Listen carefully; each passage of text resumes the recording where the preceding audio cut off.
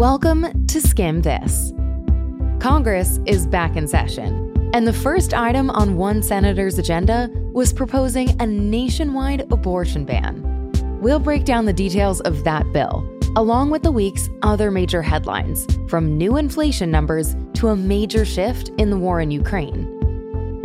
And speaking of Congress, anytime you have an informational edge that the rest of the public doesn't have, you're making it a two-part playing field where there are those in the inner circle who have privileged information, who are either wealthy or powerful or both, and there's everyone else. A recent investigation revealed almost 1/5 of Congress has engaged in sketchy stock trades. We'll speak with one of the reporters who broke the story. And to wrap things up, we're digging into the art of mediocrity and why being bad at something can actually be more fun. We're here to make you smarter and the news less overwhelming. I'm Alex Carr. Let's skim this.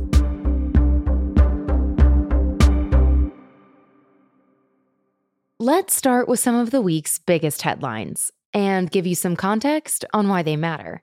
First up, Republican Senator Lindsey Graham sent shockwaves through both parties yesterday after introducing a nationwide abortion ban.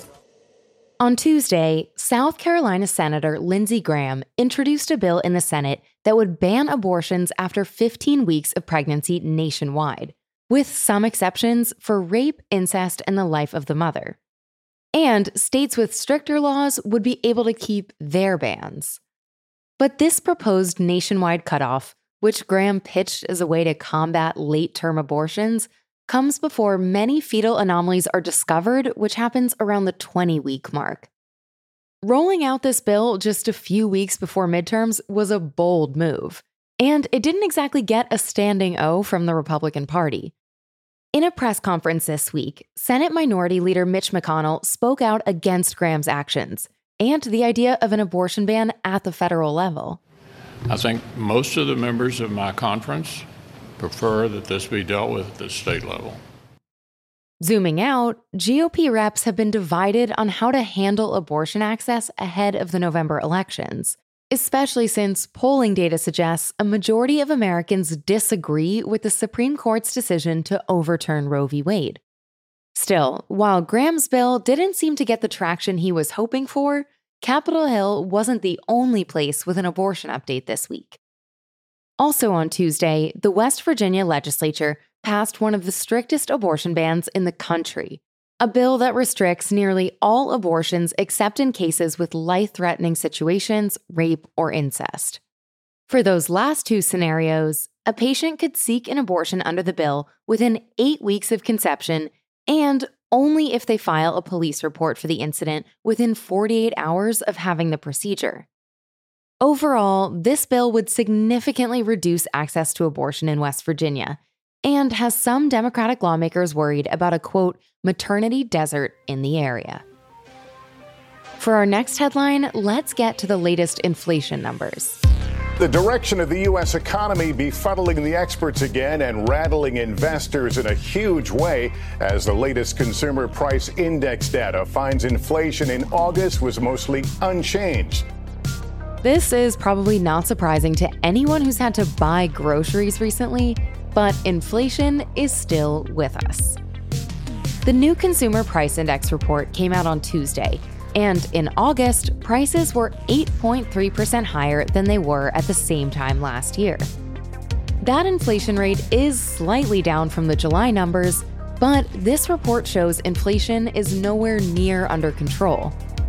Digging into the numbers, we learned that while gas prices are down, rent, healthcare, food, and material goods like furniture have all stayed high. After that less than ideal report dropped, the stock market had its worst day in over 2 years on Tuesday. It's safe to say investors and everyday Americans are now kind of spooked because inflation just hasn't taken enough of a dip.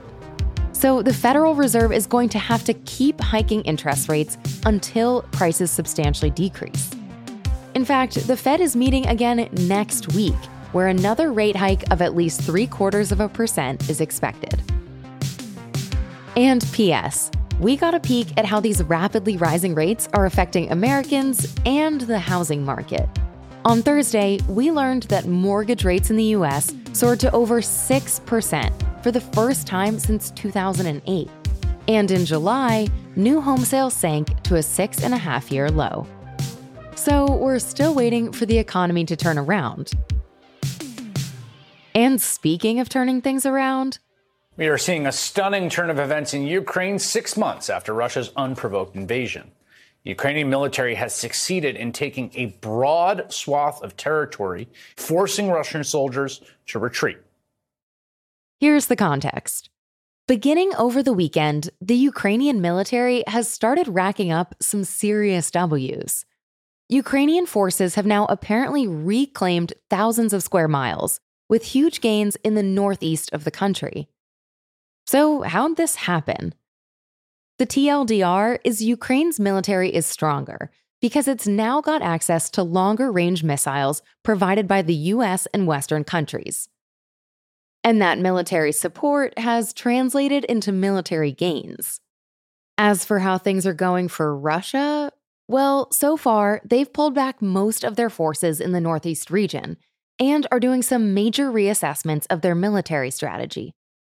And according to US intelligence, Russia is running low on critical supplies and is now attempting to purchase weapons from North Korea so it can keep fighting.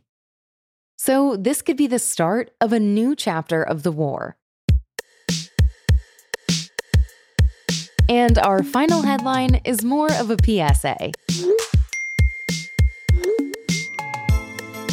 Surprise iPhone users, you can now edit your text messages. The latest iOS 16 software from Apple allows us to edit and unsend iMessages. Users can now edit messages up to 15 minutes after they've been sent, or they can unsend the message entirely within 2 minutes. But spoiler, you won't be able to fix all your problems or cringy texts with this new update. Because only other iPhone users who've also updated their software will be able to see your edited versions of text. If someone's phone isn't up to date, they'll still receive the message in its OG form. Also, users can see when you've edited your text, and they can see the pre-edited versions of your messages as well. So think of this new update kind of like track changes, where people can see all the versions of what you've sent. And a final word of warning, this feature only works if both users have iPhones. So if your ex uses an Android, stay strong out there.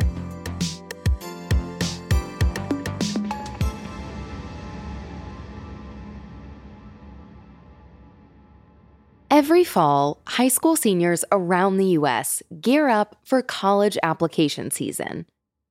I got my college acceptance letters back. I have decided. I'm going to Yale. I'm getting the champagne. She's going to Yale. She's going to Yale. And everyone wants their own Elle Woods moment. I go here. You got into Harvard Law? What, like it's hard?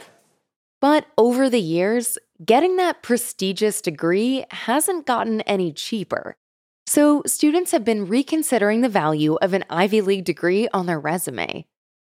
And now, a recent scandal is giving parents and prospective students a whole new reason to doubt some of the US's top colleges. We're going to break down the drama over college rankings and who's fudging the numbers in 60 seconds. Every fall, US News and World Report drops its buzzy college rankings list. The latest list came out this week, and some people had to do a double take when Columbia University dropped from 2nd to 18th place. This dramatic 16-point drop has parents, educators, and students questioning what these rankings are even based on if a university can fall so far in only 1 year. So, what happened here? Back in February, a Columbia math professor published 21 pages of research poking holes in the data that the university provided to ranking websites. He called the stats submitted inaccurate, dubious, or highly misleading. And last week, Columbia admitted to fluffing up their numbers and confirmed they falsified data on undergrad class size and stats on the percentage of faculty with PhDs. And while this sounds like it was bad PR for Columbia, it was also bad PR for the places that generate these top college lists. Because it turns out that a lot of these college rankings rely on kind of sketchy methodology to decide which schools get the top spots. The lists actually depend on data provided by the schools to create their rankings, which just makes it easier for those institutions to mess with the numbers and get a higher placement. We all know a guy who's 5'11" IRL and tells everyone he's 6 feet. And apparently, Columbia's not the only one fudging its profile. Last November, a former dean from Temple University was found guilty of faking numbers from 2014 to 2018 to increase revenue from their online business programs. Big picture, people have been questioning these rankings for a while. Like, can you really boil the worth of a school down to a number on a list? And do these lists just give top schools the excuse to charge top dollar? Whether this Columbia scandal is the end of college ranking culture remains to be seen. But the good news is there are other sources of info about universities' academic and social lives that parents and students can go to.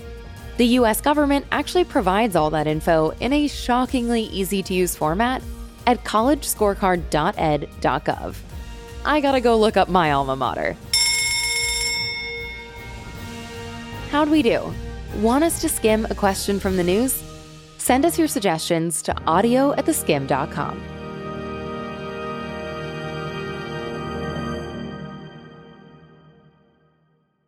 Over the past few years, people have been taking more of an interest in the financial lives of members of Congress. It's rare these days for this divided Congress to agree on absolutely anything, but there may be one issue. Members of Congress should not be playing the stock market while we're in office. Some people sell earrings online, and others make $66 million worth of trades in a single year. And it's totally legal. Members of Congress have been really good at timing the stock markets.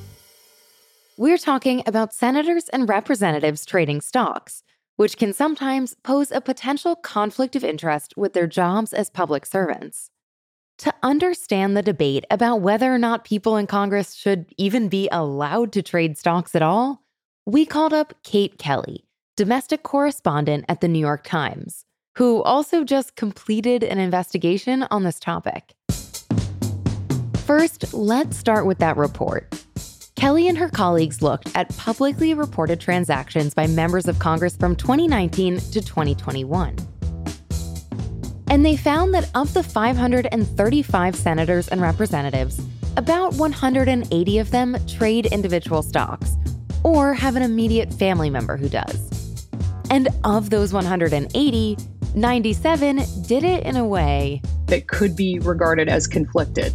When we say conflicted, what we mean is if you're a congressperson and you sit on a committee, let's say you're on the Armed Services Committee, you may know from a classified briefing some details about a possible conflict in Ukraine, when that might start, and what American equipment is going to be sent to Ukraine. So we looked for conflicts like that could reasonably considered to be non-public information, privileged information that members are getting, and that could possibly impact their decisions to buy a stock or sell a stock. Congressional stock trading really made headlines back in 2020, when some representatives sold off their healthcare stocks after learning non-public information about the potential impacts of COVID-19. And while their constituents were outraged, only a few legislators were ever investigated, and none have faced consequences yet. So, TBH, Kelly and her colleagues weren't shocked to learn that some members of Congress had apparent conflicts of interest in their stock portfolios. What did surprise them, though, was how many members of Congress did. Because when they crunched the numbers, basically 1/5 of Congress, or their immediate families, were trading in a way that could be considered a conflict. You might be listening to all of this and thinking, wait a second, is that even allowed? It's legal enough. Kelly told us, yeah, even if something's a conflict, that doesn't mean it's actually an illegal trade. Insider trading, legally speaking, is taking non-public information that could be material, meaning it actually could affect the price of a stock or another security in a meaningful manner, and trading upon it before that information is made public. We have not identified in this story or in general any clear examples of that. All of what we found was legal. According to the Times, the trades that posed potential conflicts of interest appeared to be routine and only had tangential connection to the influence a lawmaker might have had on an issue. So even though these trades might seem fishy, they could just be pure coincidence. Not to mention, Congress members often have brokers or family members who trade for them, and they maintain that no sensitive information was shared with their buyers. But regardless of whether this stock trading is towing the legal line, just plain old sketchy, or neither, some advocates have been loudly calling for members of Congress to give up trading completely. So we asked Kelly to help us break down both sides of the spicy debate over whether nationally elected representatives should have access to a Robinhood account. Just kidding, they probably all have stockbrokers. Let's start with the arguments in favor. There are arguments that their freedom to trade or their spouse or dependent children's freedom to trade, which is all wrapped up in this as well, should not be limited for a few reasons. Number one, there's a fear that it will disincentivize talent to come serve in Congress, that if you're wealthy, or maybe you're married to somebody who's wealthy, or you're married to somebody who's in the investment business themselves as a profession, you may not want to run for office. You don't have to give up your wealth by any means, but you can't play the market. There's an argument that as long as the member themselves isn't trading, if their family members are, what of it? So that's not to say that conflicts couldn't theoretically arise, but a lot of people sort of self-impose restrictions that they think keeps the process ethical. And what about the arguments against? Members of Congress make $175,000 a year. That is 3 times what the average American makes. And the idea that they would need to make some extra cash by trading in a way that at a minimum appears questionable and maybe at a maximum is using their positions of privilege to enrich themselves is outrageous to a lot of people. Anytime you have an informational edge that the rest of the public doesn't have, you are taking value from the stock market from the rest of us. And you're also making the playing field somewhat unfair. You're making it a 2-part playing field where there are those in the inner circle who have privileged information, who are either wealthy or powerful or both, and there's everyone else.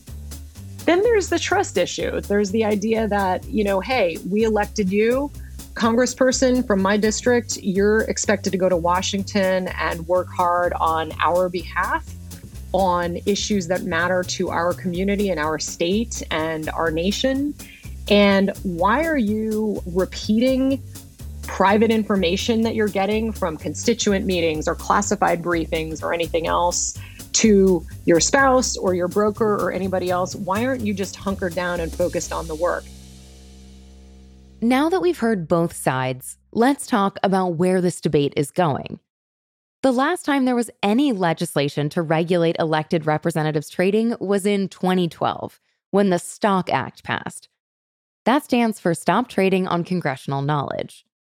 Kelly says that while the STOCK Act didn't impose a ton of restrictions on officials, it did require that trading disclosures be made public, which actually made the Times analysis possible. And now, nearly 10 years since that act passed, some officials are considering taking things a step further. Last year, a group of legislators proposed a bill that would require representatives, senators, and their immediate family members to trade in a blind trust. Other legislators believe that doesn't go far enough. In February, a bipartisan group of senators, including Elizabeth Warren, proposed a bill to ban members of Congress and their families from owning or trading stocks, bonds, commodities, futures, or any other form of security. Still, even though this legislation seems to have bipartisan support, Kelly told us this just hasn't been a popular agenda item. I just think it's low on the list of priorities for them, as much as the American public may want it. But in fairness, a lot has been going on. We've been affected by the war in Ukraine. We have economic questions, whether we're headed into recession. Midterm elections are coming up. So a lot's been going on. And I think Congress probably feels like this is sort of a technical issue, an administrative issue that's not necessarily in their own interests anyway, because they don't necessarily want to see their freedom curbed. And it just keeps getting to the bottom of the pile. But just because lawmakers may have tabled this for now, doesn't mean the big issues posed by stock trading have gone away. What's at stake here is really trust in Congress. 2/3 of people polled on the issue of congressional stock trading think that there should be a ban on members trading individual stocks. Just to break it down, trust and faith in our government is super low. This is not good for society. This is not good for democracy in America. And this is just one of many issues that I think runs the risk of eroding people's trust in their elected lawmakers. And it really does raise questions. If you want to check out the full Times investigation, we'll leave a link to it in our show notes.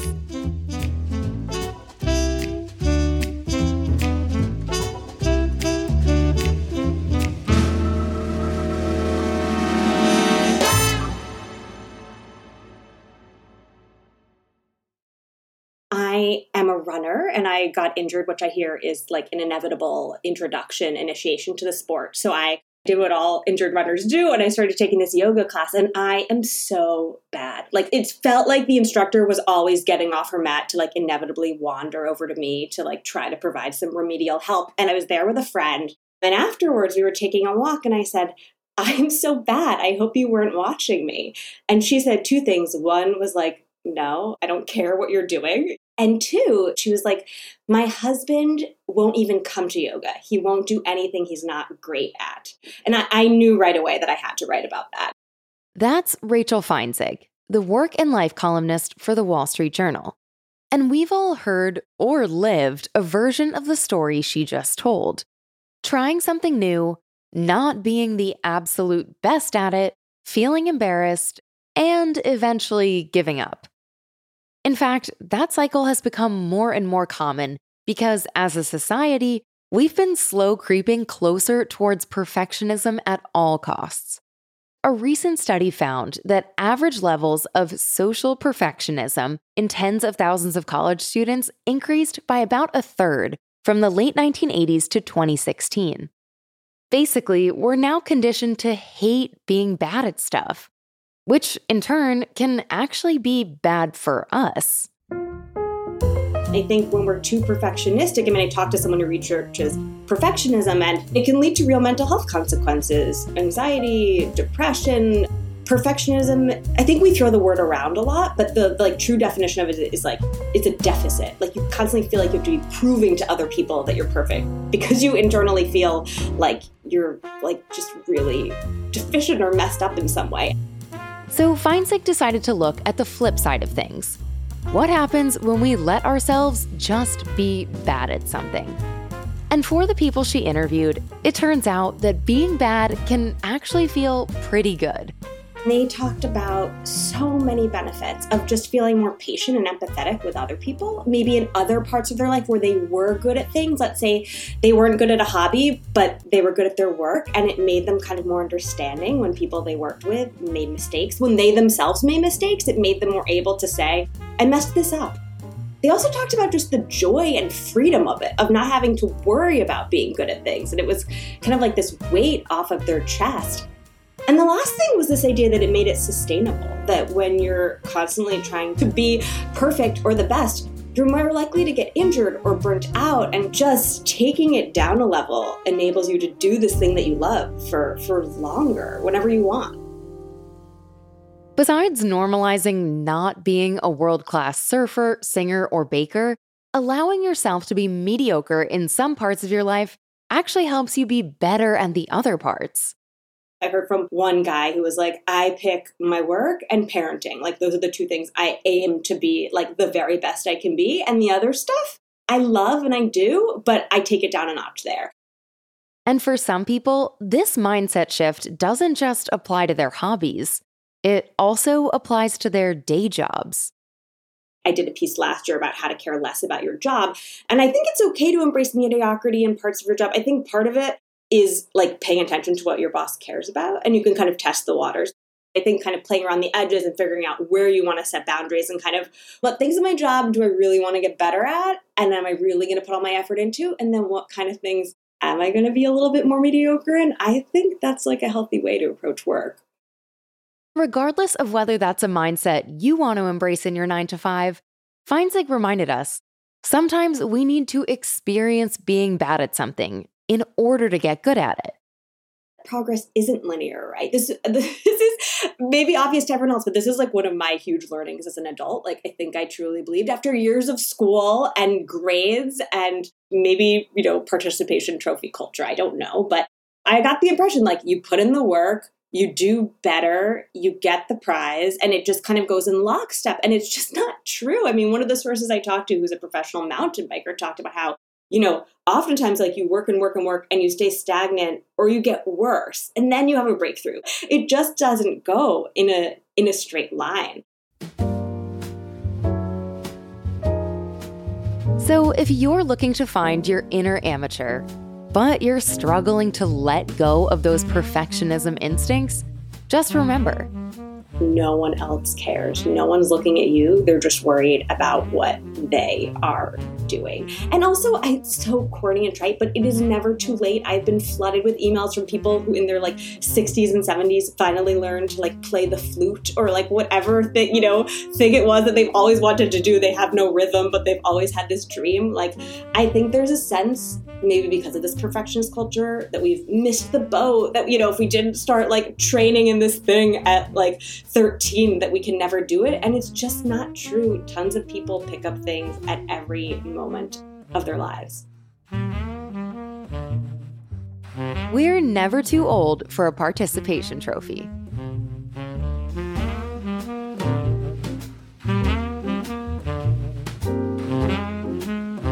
Thanks for listening to Skim This. This podcast was skimmed by me, Alex Carr, along with our producer Will Livingston and our associate producer Blake Lou Merwin. This episode was engineered by Ellie McAfee-Hahn and Andrew Calloway, and the Skim's head of audio is Graylin Brashear. Skim This will be back in your feed again next Thursday. Until then, check out the other podcasts from the Skim. 9-to-5ish is where we talk all things career with our founders, Carly and Danielle. And Pop Cultured is our weekly deep dive into the culture stories you can't stop thinking about. Follow 9-to-5ish and Pop Cultured wherever you're already listening to us.